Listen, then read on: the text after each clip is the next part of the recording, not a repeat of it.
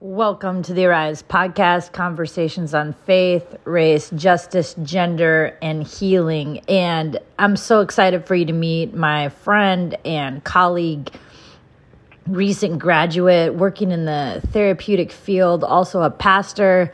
And we're going to touch on the fact that this is the stereotypical Latinx Heritage Month, but, it is really important for us to take up some space and to give voice, give opportunities to talk about what mental health means for our community, and really want to be celebrating this all year round. And that's going to be intentional as well. But, here we're jumping in with this wonderful woman. So listen in, and looking forward to the conversation.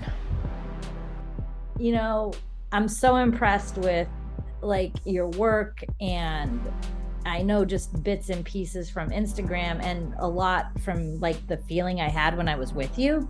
Mm-hmm. Yeah. Mm-hmm. So I'm excited for your journey and hearing what you're up to and, where you've come from. So I don't know where you want to go or how you want to open up talking about that, but. Yeah. Well, should I just say my name and yeah. basic things? Okay. Mi nombre es Jacqueline Batres, Bonilla, and I was born in El Salvador, moved to the U.S., specifically directly to Minnesota, when I was 11 years old. My parents, my dad came to California during the Civil War in El Salvador, and, he learned his English and work in restaurants, and he has shared with us that he didn't like the fast pace of the US. So he went back and then got married with my mom and had my older brother and I. So he has always fought to be in our country. And it's interesting because he kind of lost the opportunity to become a US citizen because after he left the amnesty in the 80s, so all my uncles who stayed are US citizens, and he's kind of the only one who was not able to become it. I mean, he planned not to come back to the US. Okay. My dad always and my mom worked hard to be business owners and just do the best they can. But I remember we moved here in 2000. I just remember my dad saying we have too many debt. We have to go to the US. And my mom has always traveled. So my dad, when he moved back in the 80s and he went back, he actually went to school to become a pilot. So he was a taxi aéreo, what they call. And when he got married with my mom, he was still finishing his license and all that. And he sold his plane to buy us a house. Wow. So then he started okay, I have to do business. And so we were lucky enough to have visas since we were little because my dad. So we will come for vacation and see California and Maryland and Washington where we have family as well. So then my mom was a viajera. I don't know if you ever heard this term before, but my mom will travel every month to bring tamales, frijoles, queso fresco, all the good stuff that you couldn't find here. And my mom will bring back things that people wanted to, send their relatives, like computers, perfumes, Nikes, filas, and all those things that, anyways. So my mom was a viajera every month, and my dad was at home, with the business in El Salvador. But in 2000, before 2000, he's we have to go. We have a lot of debt. And so I was 11. My brother he's 3 years older than me. So he was 14, 15. And yeah, we moved to Minnesota, and it's crazy because a year after, so, we have to kind of learn English and all that, you know, um, a year after I was in school and learning English, I was diagnosed with cancer, rhabdomyosarcoma. And um, I don't know, we see it now as there was a plan for us to come to Minnesota, just having the Mayo Clinic and having like good medical system here. And the type of cancer that I had was so rare, so rare. For a girl my age, and it was such a blessing. Now we see like, okay, like maybe my parents never wanted to come, but I don't know if I would have been alive if I was in El Salvador because of um just the what's the word that I'm looking for? Um how advanced science is in here than Mhm. in our country. Um but it was such a good place to be at that moment. And here I am years later. I feel like I've finished learning English at the hospital. So it's been a journey. It's been a journey. Because my mom, so when we moved months later, the earthquake in El Salvador occurred and we were granted the TPS status, so the temporary permanent status. So my dad had that, my older brother and me. My mom kept her visa because we still had the house over there and relatives that my mom was taking care of. So while I was being treated with chemotherapy and surgeries and all that, my mom stayed a couple times and had to go back just to keep her visa. And in one of those trips, she was not able to return. Lucky enough for me, I was like finishing my treatment, because she was the person with me in the hospital. Like I don't remember my dad staying with me, but my mom was there with me. Um, and then that's how kind of my family got separated. And I have two younger siblings who were born in the US. So they ended up being with my mom because they were younger. And my dad, my older brother, and I stayed here. Um, so So a forced family separation, almost like, and when's the last time you saw your mom? 2003, 2003. it's been a long time. Yeah, I mean, I feel the pain even as I say the year. Yeah, it's been a long, long time. Right. And did her visa get changed or?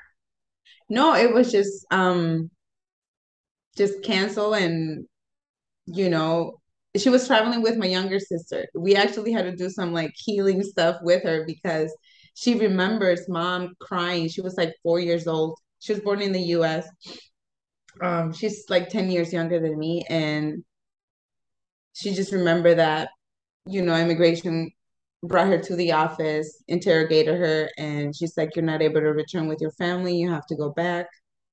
Mhm. So my sister, yeah, just remember like crying because my mom was crying, but not understanding what was going on.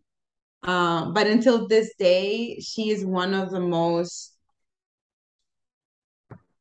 like she feels the pain of me not being able because I'm like the only one who hasn't seen my mom Mhm. because my brother got married and he was, just blessed to receive his papers through his wife. And but like he is after 16 years he was able to see my mom, but I haven't. And my sister is like the one of those that she's like, I'm broken every time I go.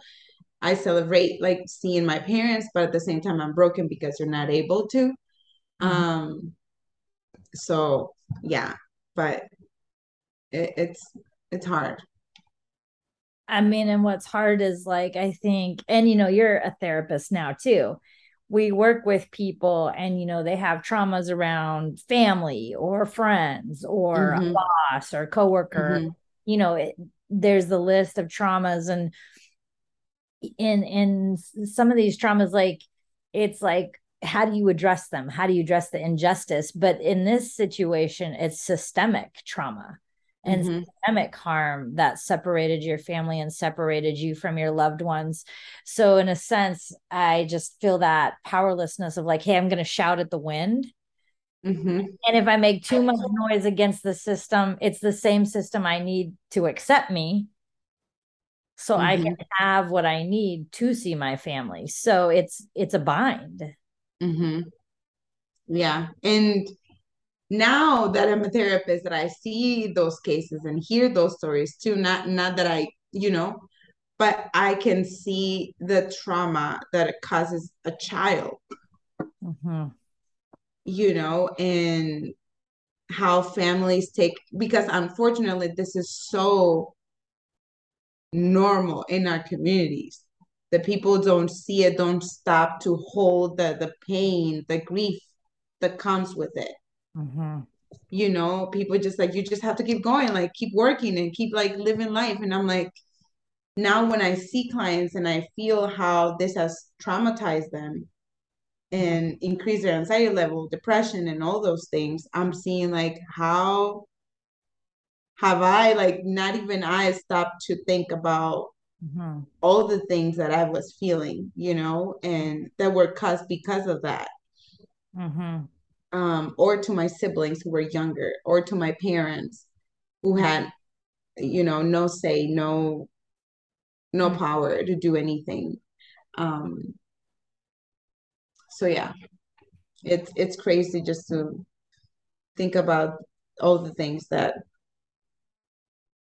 this can cause, things like this, separation in the family. Mm-hmm. And it is happening as we speak. Right, as we speak, it's still happening, and it's ongoing for your family, it's ongoing for parts of my family. And like I said, there's the one of my brother-in-laws is demanded to ask forgiveness from the US government before he can return, and he didn't do anything except for like go to work. Mm-hmm. And I know that as people are listening, they're like, well, that's enough, but you don't understand, right? The whole Yeah. background to that. And so even the idea of asking forgiveness to a government Mm-hmm. for feeding yourself or feeding your family. Mm-hmm. And for my mom was for taking care of me, because I was, Right. because they give you a period of time, and then she was leaving right before. And even just telling the immigration officer about, I have a daughter who has been diagnosed with cancer and she's in treatment. Um, you know, what was she doing? Just working, taking care of her family. Mm-hmm. Um, but yeah. Yeah. And just the punishment for that. Mm-hmm. Mm-hmm. Yeah. I, I, again, like you only share what you want to, but I'm noting that part of your journey is to embark on healing. Yeah. On healing, not just like your body like healed in your body like from the cancer or whatever, but like this sense of like there's hope for healing for this kind of trauma. And I'm just kind of curious, like what prompted you to get into counseling or therapy? Like, Yeah. You know, everything started when God was bringing me the attention of listening well. Like, mm, he's like, you have to learn how to listen. And I even wrote my thesis about this, like listening to myself, listening to my body, listening to him, listening to what people are saying. And one of the things that I got from that was, there's healing and freedom when you listen well, when somebody listens with a heart, with, you know, um, going to school, I've learned that this moment when we are with the clients, this is a holy place, a holy moment, right? We kind of like the Moses on the burning bush moment of taking my shoes out, because I'm taking myself out and kind of arriving to your where you are and listening, right? And I just remember like just having those moments of like of quiet and just listening. And I don't know, I just started like listening more. I like to talk. love to talk more than listen. But God was just like giving me that desire to like learn how to listen and listen well. Don't just listen to understand, but listen to not just listen to respond, but listen to understand. And working in the campus ministry at Bethel, I started just listening to people, and people were so attracted to come and meet with me instead of the pastors. You know, I was not a pastor at that time, but I I was like, okay, I feel like this is my calling to Mm-hmm. listen to people. How can I, you know, learn that and educate myself more on that? And my dad also has been suffering from depression. So when he was separated with my mom for 4 years and a half, and he decided to go back, and that was like the first time that he was like he got a breakdown, Mm. like mental health, and like just being like moving, like being here for so long and then moving back, um and just all the family, like he knew that when he left he was not able to return, Right. and having a business and then starting over there, it was just so many things. So my dad was diagnosed with depression and anxiety, and went through like hard moments, and just for us was just like a matter of understanding, right? We grew up listening to his stories about how he grew up and everything that he went through. He always been open about it, Mm-hmm. the hard things, the good things. um but part of that was also like understanding, like I need to understand more what this means. And working with the pastors and working with college students helped me like, okay, maybe this is something that I want to do. And that's how I like got into it. And when I'm learning about the basic skills, I'm like, the Holy Spirit already told me this stuff. How to listen well, how to like be in tune with people's emotions, and like um so for me it was just like a confirmation of, okay, this is what I'm supposed to be doing. Once I started learning and seeing the systemic, as a marriage and family therapy, you see the system, you see Mm-hmm. how it's not just about the client, but it's about how the parents, were parenting this child, and how it has affected and still affects us as an adult, like Mm-hmm. everything. So that's how I felt like my husband can tell you, I felt like this program was for me first. Yeah. I always took it as I was like in therapy. Like I did took therapy because they told us like go to therapy because this is going Right. to trigger some of the things like from family of origin. And I just remember like some of the classes I was like driving home bawling and Mm-hmm. crying and crying, and my husband's like, what happened? What did they did to you? What? And I'm like, just give me a moment, just give me a moment. And so I feel like all those 3 years were just like first for me, and also receiving therapy and like talking about my family of origin and things that have been going on. It was really helpful.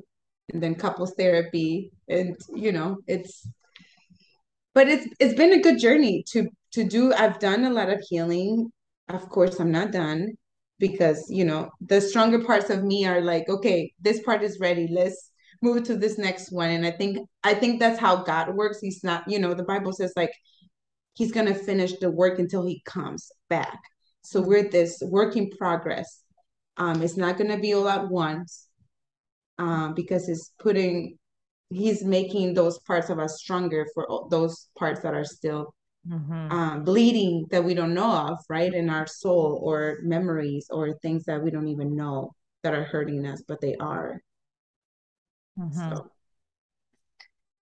I mean, it's really beautiful, and I can definitely relate to going to therapy during grad school, and or like and coming home and telling Louise we're doing this all wrong, like all of it is wrong, or we're not okay, and him just be like, can you just take a deep breath, because we can't accomplish all of this in one moment, right? But I yeah. think I love that picture that you talked about. Like, I've been doing a little research on curanderas and like the method of healing in Latin America, specifically Mexico, and just this idea that there's this alignment between your heart and your mind and your soul. Mm-hmm. Like and when you're in alignment, that's a place where you're listening from. And Mm-hmm. you didn't say that, but that's what I heard. Mm-hmm. That alignment it's already in you, that desire to be aligned, that alignment, and that those people, when you were a campus pastor, recognize that. Mm-hmm. And we're like gravitating towards you in that space. Mm-hmm. Yeah. Yeah, it's just, but it takes moments of listening to yourself, Mm-hmm. listening to it. The whole thing of listening has been an ongoing theme in the last 5 years for me, like learning how to listen to myself, my limits as a human being, of resting, of why do I get mad for certain things so quickly? Why do I get irritated? Why, those, listening to my emotions, listening to my body, and then listening to God and listening to other people. Mm-hmm. Um, you know, What do you tell someone that comes, and I know sometimes therapy can be stigmatized in communities of color.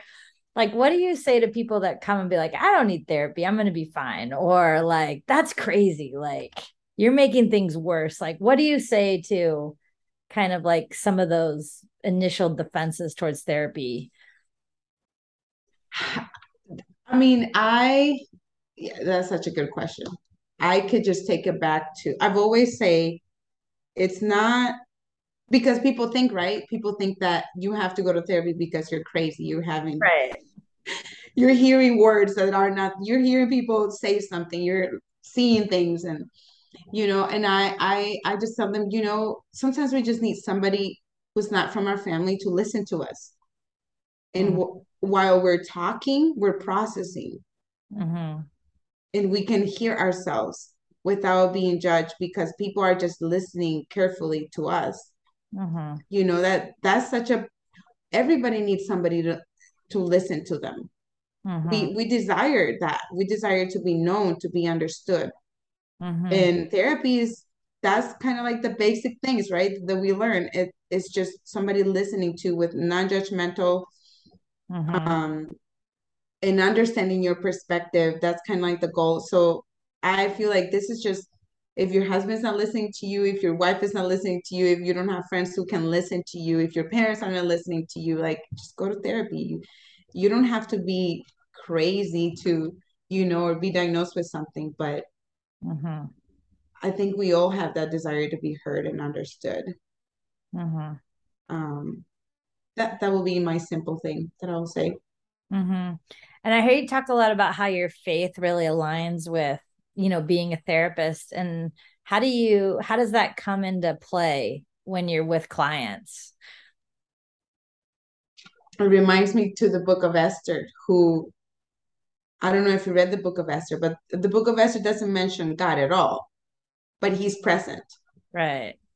And as a person who believes that the Holy Spirit is in me and he works through me, sometimes even I'm not even knowing that he's working through me. Sometimes I can sense, but Mm-hmm. I I don't necessarily, like, at the clinic where I'm at right now, I don't necessarily work with as a Christian therapist. Mm-hmm. Um, some people, not my clients, but my supervisors and some coworkers know that I am a pastor too. But I know, and one of my professors actually told me this, like, you can work with God, you can work with the Holy Spirit. Nobody has to know. Mm-hmm. He will just prompt you those questions about, talk about the grandparents, and all of a sudden this big thing comes from the family of origin Mm-hmm. that the client's like, it just click in my head, and that who prompts you that question, or so Mm-hmm. that's kind of like how I see it. And always thinking about the best,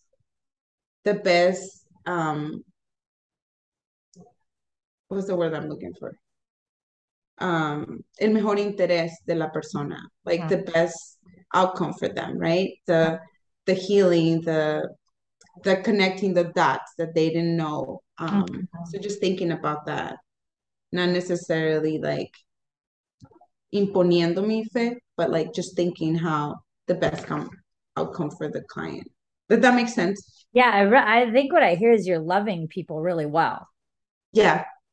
Like you're giving a piece of yourself and in a non-judgmental way. And it's more like an invitation.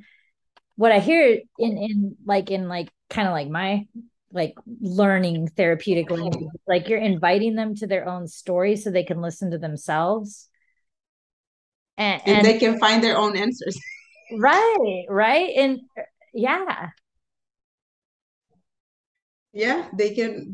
I think I read that. I don't even know where. Like, a good therapist will help you find your own answers. It's not that I have the answers, but something will click in your mind.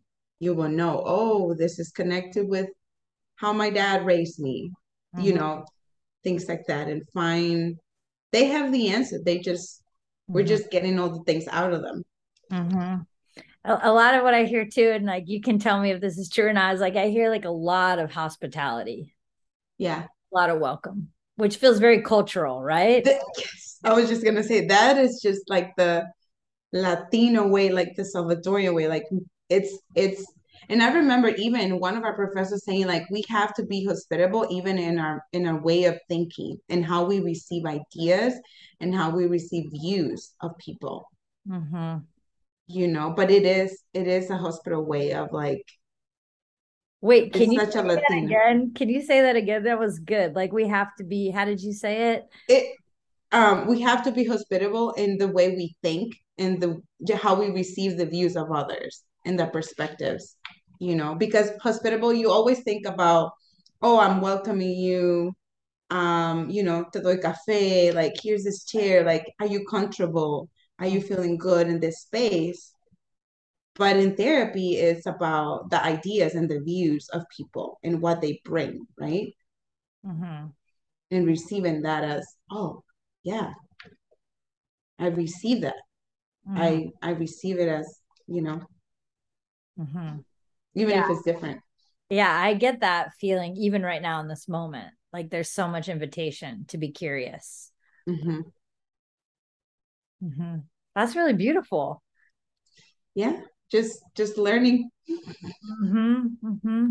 So if someone like wants to get a hold of you or find you as a therapist, as a pastor, like how do they do that? Well, they can go to Great Lakes Psychological Services. That's where I work.